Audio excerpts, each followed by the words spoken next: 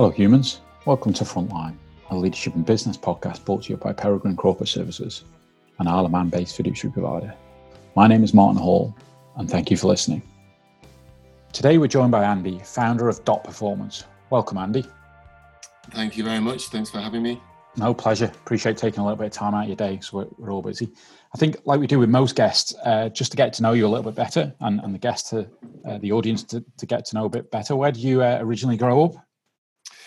So I was born in the Isle of Man. Manx born, bred, yes sir. I tried to escape a few times, but I always ended up coming back. Whereabouts on the island? Well, I grew up in Orton.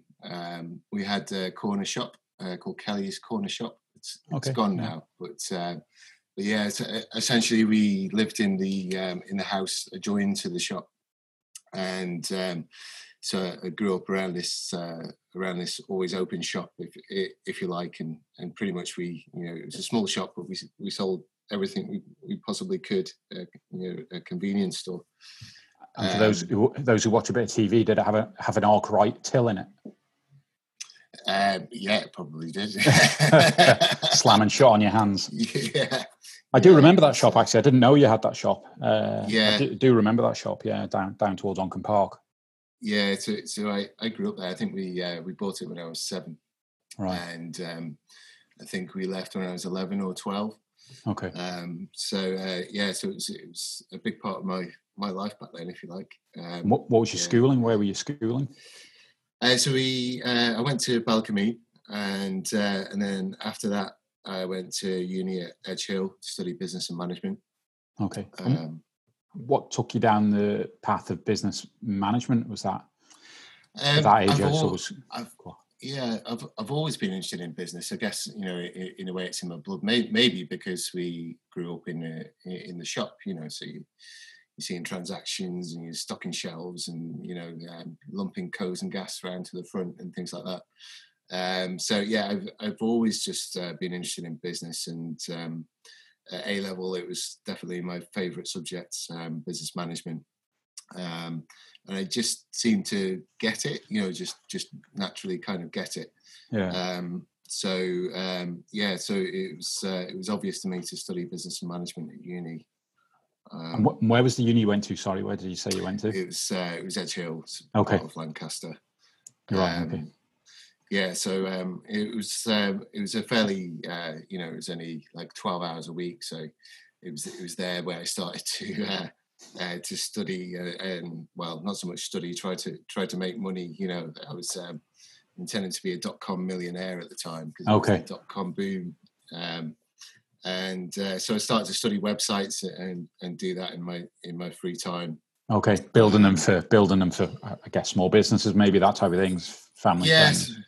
Yeah. So we had my initial thing was a student site, and I got to grips with that, designing it, building it, and started to wonder why nobody was coming to it. So then I started to study search engine optimization. That kind of thing, and then once I was getting traffic to it, I was realizing that the traffic weren't doing what I wanted them to do. So I started to study user psychology and conversion rate optimization, and it became kind of living in a breathing kind of passion, really, learning about all that. And then I started to get asked about doing that for other people. So I started to do some website services for people, that kind of thing. Right. So interesting, the psychology side of things. Talk a little bit about that, because that's So well, every website ultimately has a conversion rate, and the conversion being what you want them to do. So, for example, it might be join a subscriber list. It might be fill in a form, fill in a lead form. It might be make a purchase.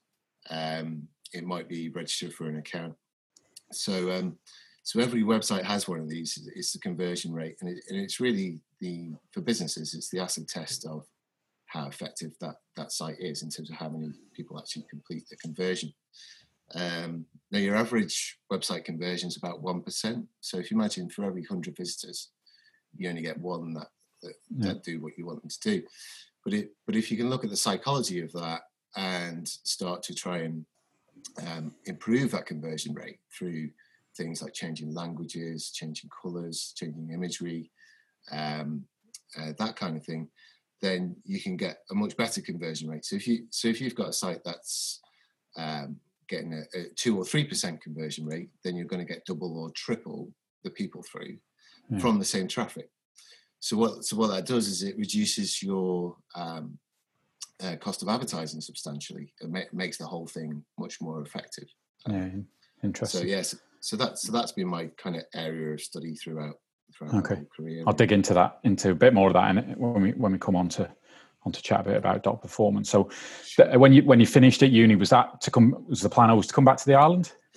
No, it was to escape abroad. So it was. I always wanted to live abroad at that time. So my first jaunt was to Cyprus, and I was actually offered a teaching job, but it really wasn't for me. You know, I think I spent an afternoon with a bunch of 5-year-old kids, and at the time I was like, no, this is not for me. This is not me. Yeah. Yes. So I opened a business out there, and I got together with a graphic designer, and we started to do similar things to what we do today, really. And on paper it was going really, really well, but I started to understand more about the kind of business culture in Cyprus, and I was dealing with small businesses at the time, and when it came to getting deposits and payments and things like that, it was always kind of tomorrow, or go and see this guy because he owes me some money, you know. Right. And I was like, I'm not a debt collector. So eventually I returned to the island, and I started I was flat broke at the time, and I was still really interested in offering digital services, but for the Isle of Man. And where at the time my dad was like, "Oh, forget all this website nonsense, you know, and go and get yourself a proper job." So that's what I did. I became a management trainee at Durla, the ship management company, and I started their management program, which was really good. And I made some brilliant friends there. I met my wife there as well, actually, who's now a co-partner in the business.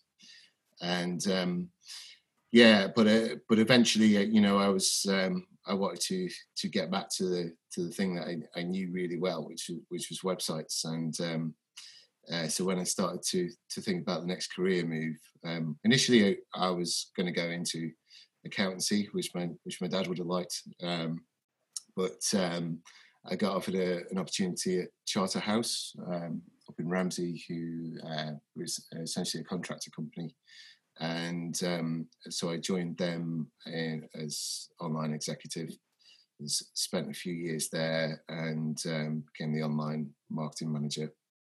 And they basically allowed me to take what I knew and develop that skill on their business. Right.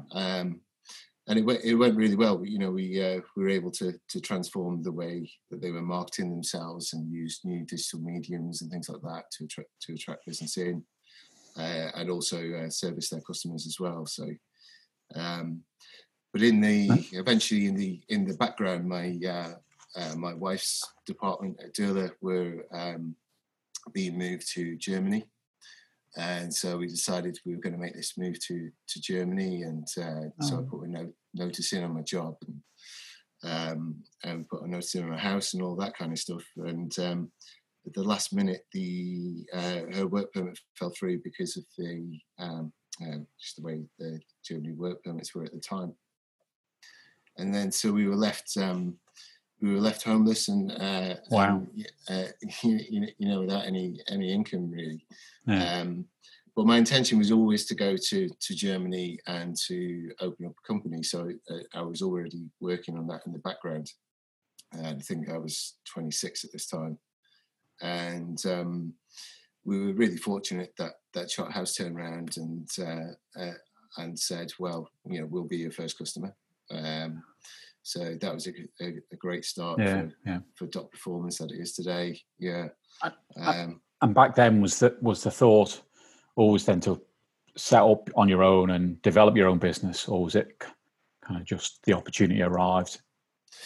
No, so it's always been my plan to have businesses, if you like. You know, I guess some people would say I'm not employable anymore. You know? But it's just always been within me to have businesses, and so it was a really natural progression. So it was always a plan, and it will always be there for me, if you like. And looking at it today, is it, looking back at that time, is it grow? I mean, it's a big firm now. Is it where you'd expected it to be now? Looking back, or looking forward back then, would you expect to grow into the size you are now?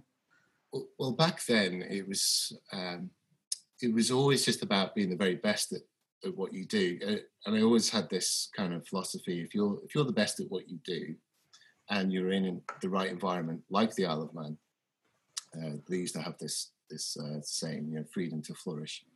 Then I think you can do really well here.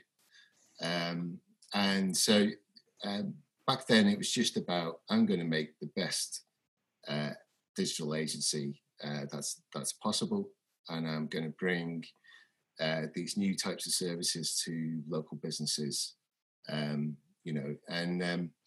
I guess over the years it's still pretty much remained the same, although what we do is now much bigger, and the variety of services has changed. There's a lot of scope within that, because I think, and obviously maybe you could expand on this kind of bog standard, let's create a website, but there's I guess a lot more around that digital aspect of things. Yeah, it's. I mean, the whole industry has changed dramatically since we started. Because we started in 2006, and I think we're older than many of the big names that today, or a similar age. Twitter and things like that. So everything has changed quite substantially. And the interesting thing is that most people think it's got easier because, as a user, things have become much easier to use, so people can publish their own content on Facebook and all of that kind of stuff. Mm-hmm. Back then you couldn't really do that things. The public didn't really have a voice, or if they did, it was via traditional press and writing letters and things like that. So the whole world's changed, and but nowadays it's actually much more complex, because you've got so many device types and browser types, and you've got cybersecurity to take into account.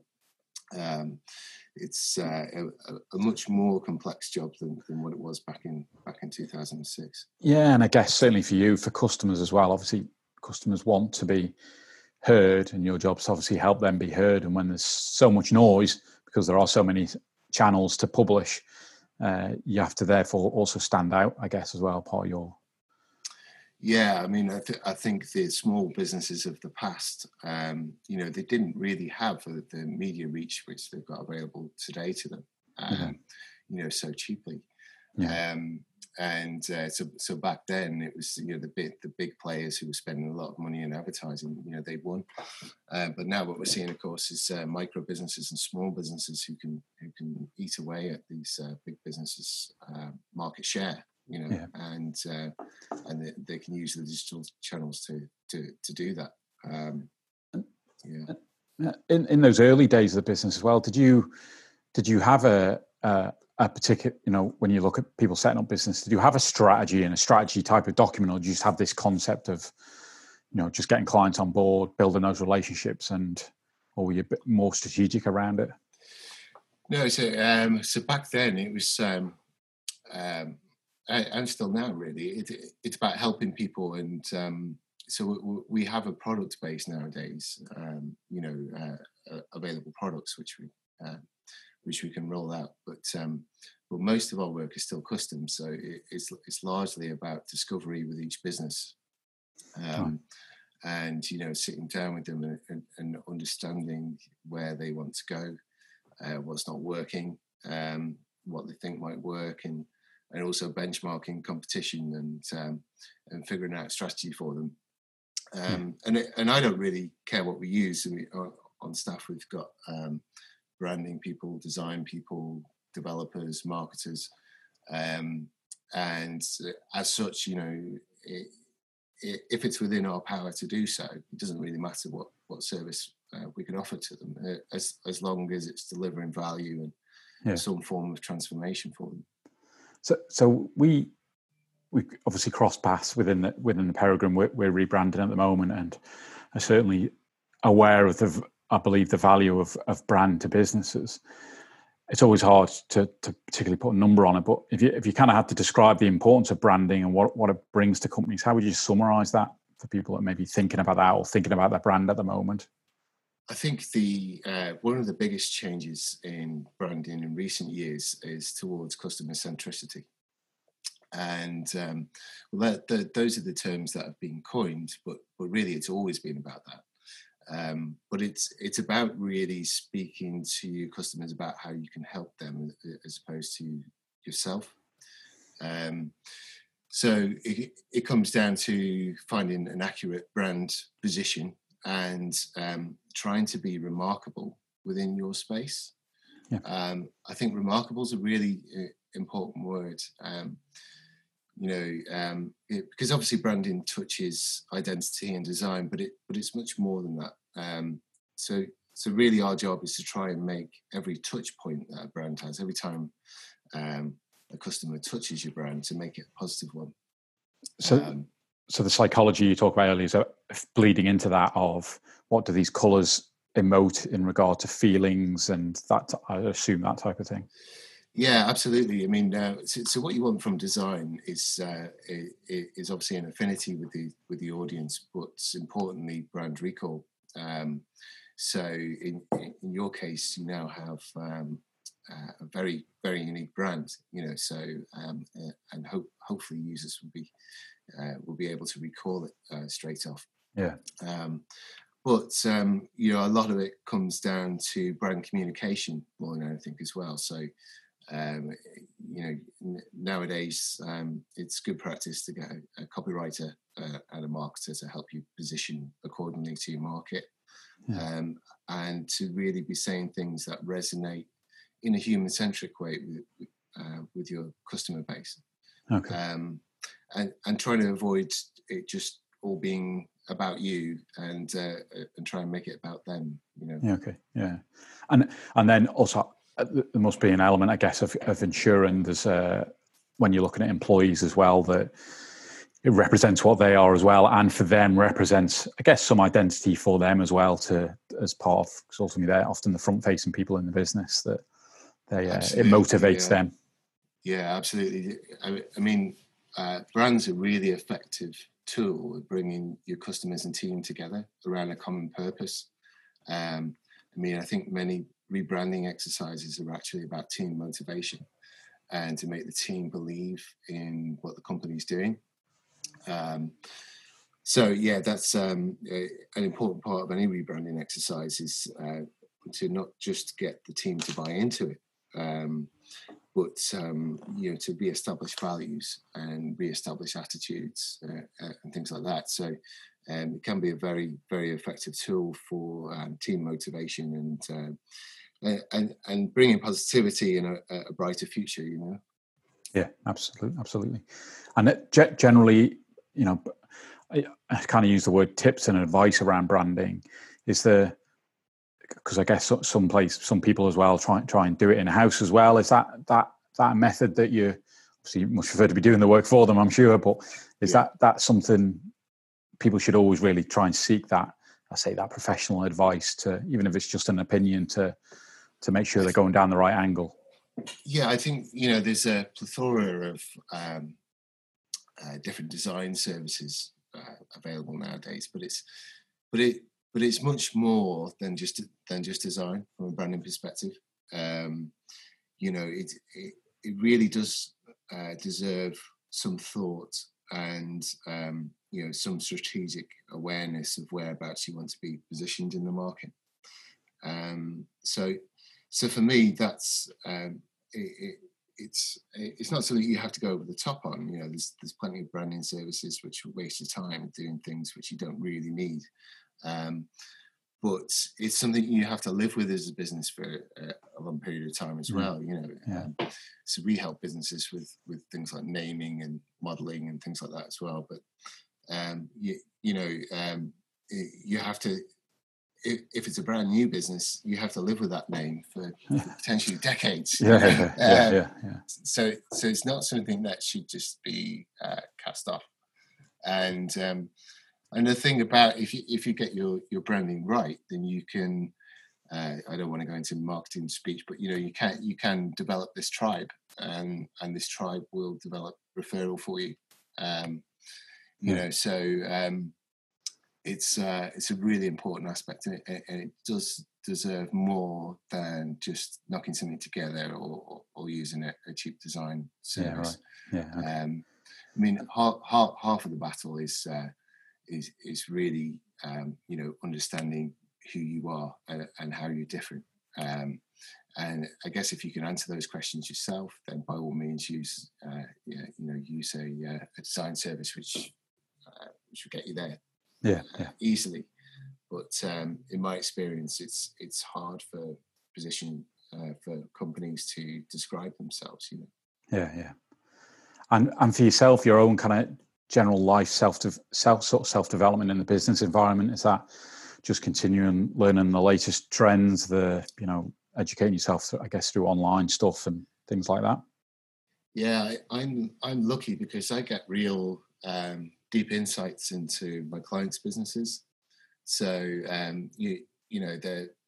they're really open with us, and because I kind of love business and understand business and want to know more. I mean, that's really I've got a lot to be thankful for the experiences that I get from my client base. And I learn a lot off them, and where I can, we apply our tools and knowledge to help them digitally adapt, I think. Yeah. And the future for yourself, for your business, just continue to grow, continue to service clients, and. Yeah, we had huge plans because it was a new decade. So January was all about developing the business, and we had big aspirations of where we wanted to go, and we were doing all of these presentations and all that kind of thing to the team. Of course now that seems like absolute nonsense, but so we had big plans, and we were developing other businesses as well, different platforms and things like that. All of which have now unfortunately been delayed. It's kind of, for me, it's kind of see this year out and start again next year. Although we are, at the same time, we've been forced to look at ourselves and adapt ourselves for a low touch economy. Start to think about how we're communicating, and there's an element of rebranding in there.